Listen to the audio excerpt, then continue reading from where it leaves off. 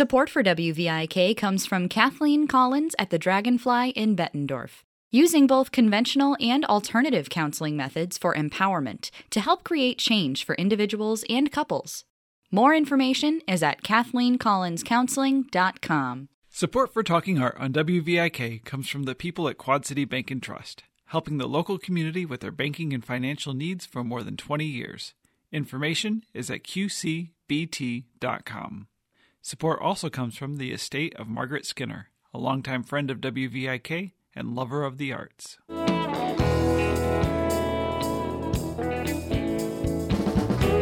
This is Carolyn Martin, and I'm talking art today with Carol Ehlers, who will be giving a lecture entitled Making a Connection, Introduction to French Modernism at the Butterworth Center this Sunday, April 15th at 3 p.m.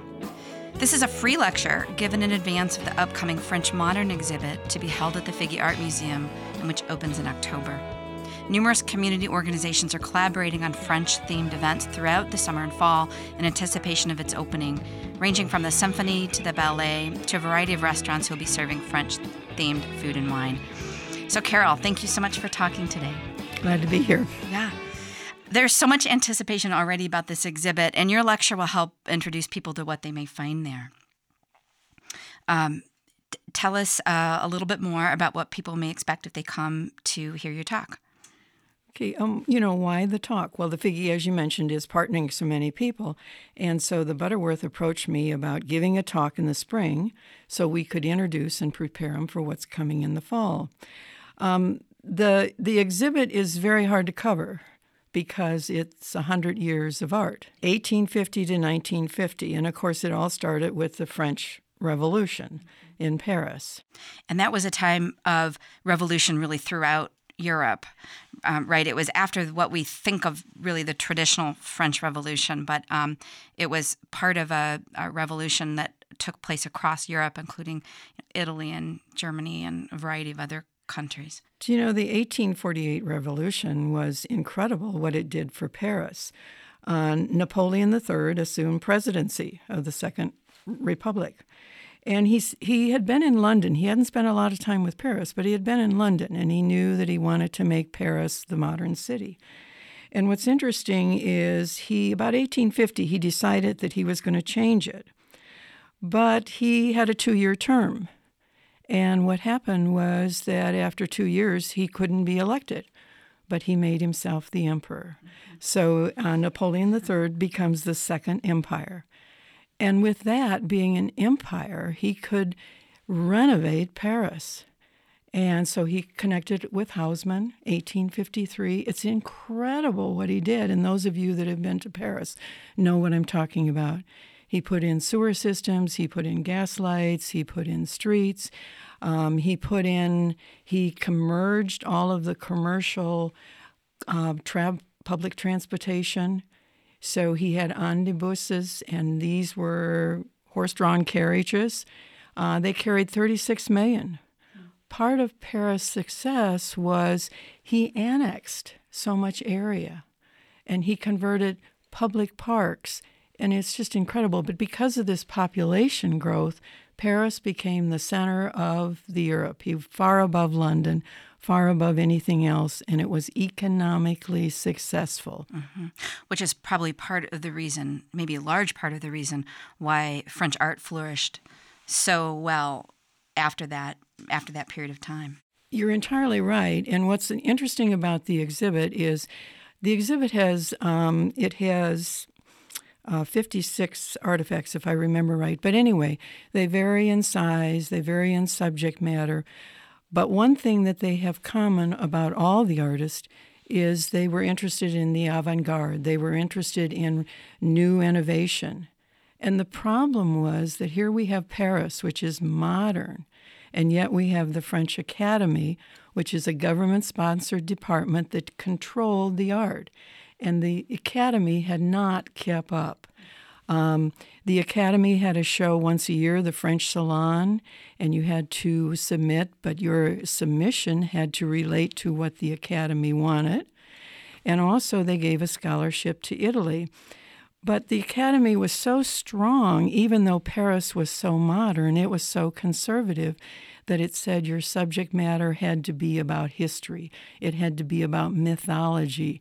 It had to be about the Bible or even the government. Well, the artist at that time said, why are we painting the past? Why shouldn't we be painting the real world? Mm-hmm.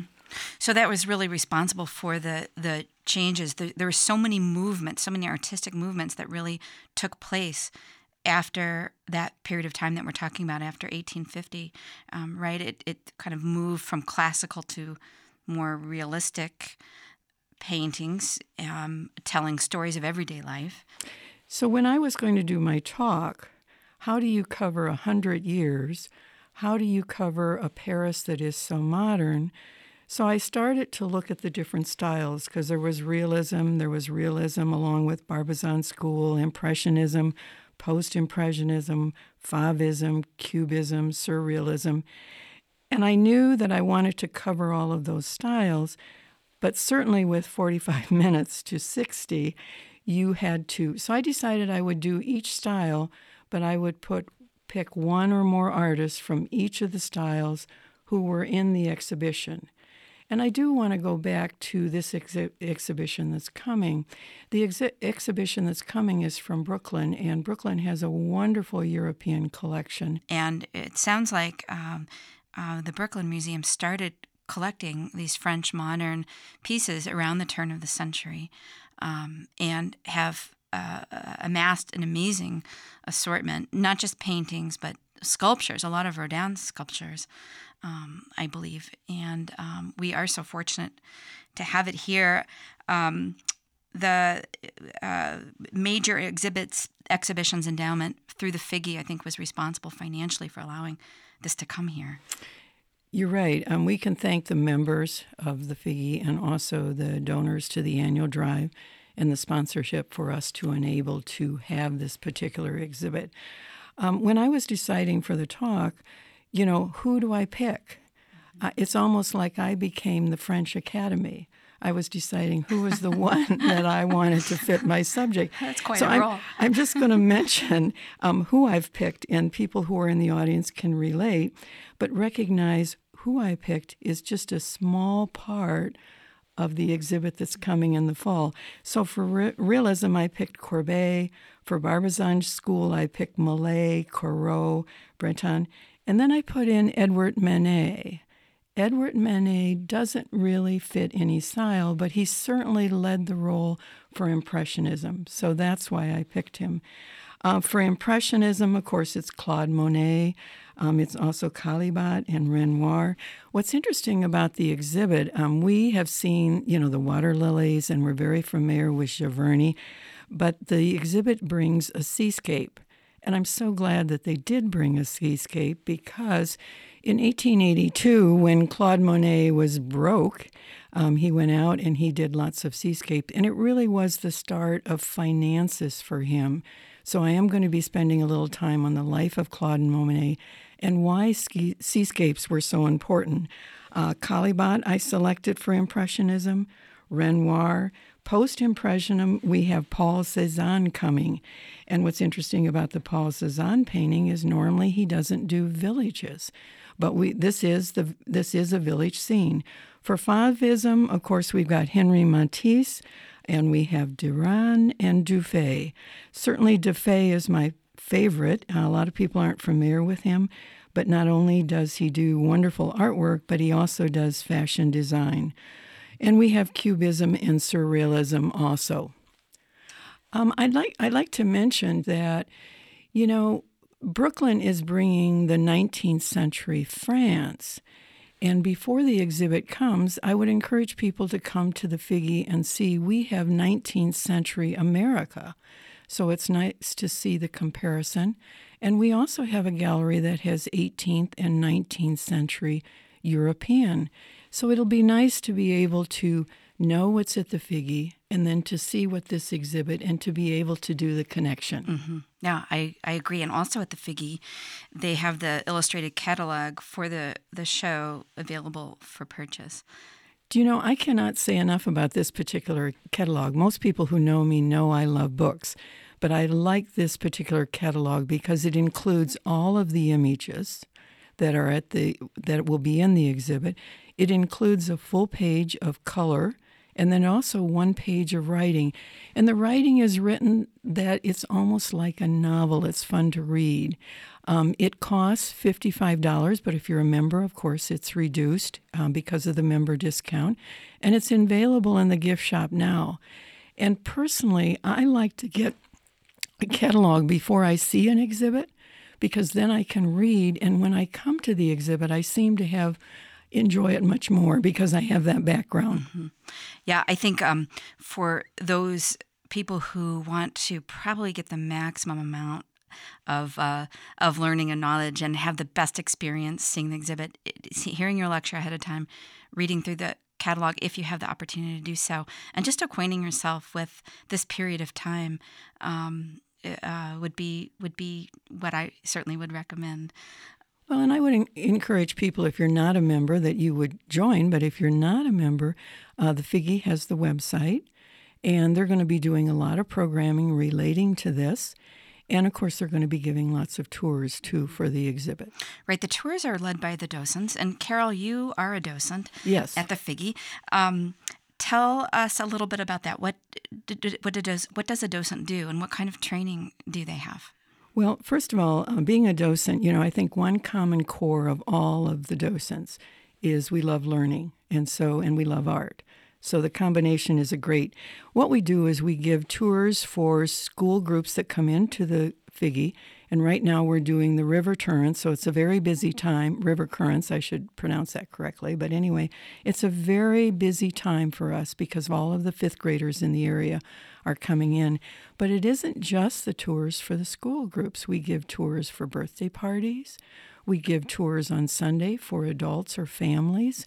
We also host in galleries for many events, which is just a fun thing to do. And, of course, the other thing is we have an art cart. And so many times we'll have the cart in the gallery, which will have hands-on activities to do. To be a docent, there are some requirements. You have to be a Figge member. You buy a text. It's a great textbook on history of art. And there's a training course that's 20 hours. And right now you would want to sign up for the fall because the training courses are running from August to September. And then they have the docent membership program. There are about 10 hours in that. And that's a great program because if you're uncomfortable or if you're not ready, what you get to do is you get to shadow a docent. And even though I've been a docent for 5 years, I like to shadow because sometimes a docent will ask a question that just seems to fit the painting, or maybe they have an image. So the docent program is an active and a great program to be involved in if you like art and if you like learning.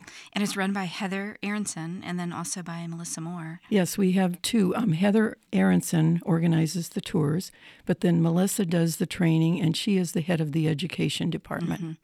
What I love about the program is that there are so many lectures throughout the time, not just when you're going through training, but whenever a new exhibit comes, there are lectures and discussions, and it's a really in-depth, serious learning process.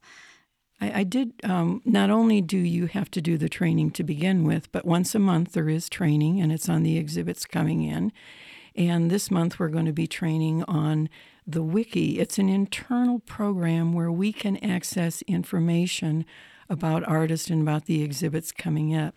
I do kind of laugh because the Figge is changing exhibits so often that it's making us docents work harder. That's a good thing. So there's more for us to view as well. Right.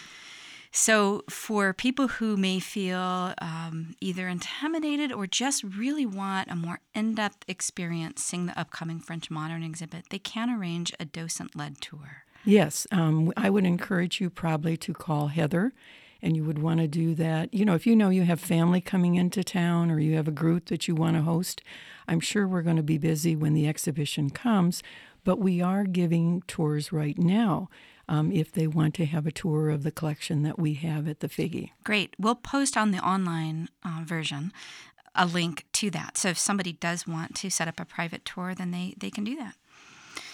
Well, Carol Ehlers, thank you so much for talking with us today. I would encourage anyone who wants to learn more about the upcoming French Modern exhibit to attend her talk at the Butterworth Center this Sunday. That's at 3 p.m., and it's a free event to the public. The Butterworth Center is located at 1105 8th Street in Moline. Thank you. You're welcome. This has been Carolyn Martin, talking art in the Quad Cities for WVIK. Our theme music is provided by a Quad City legend, the late Ellis Kell.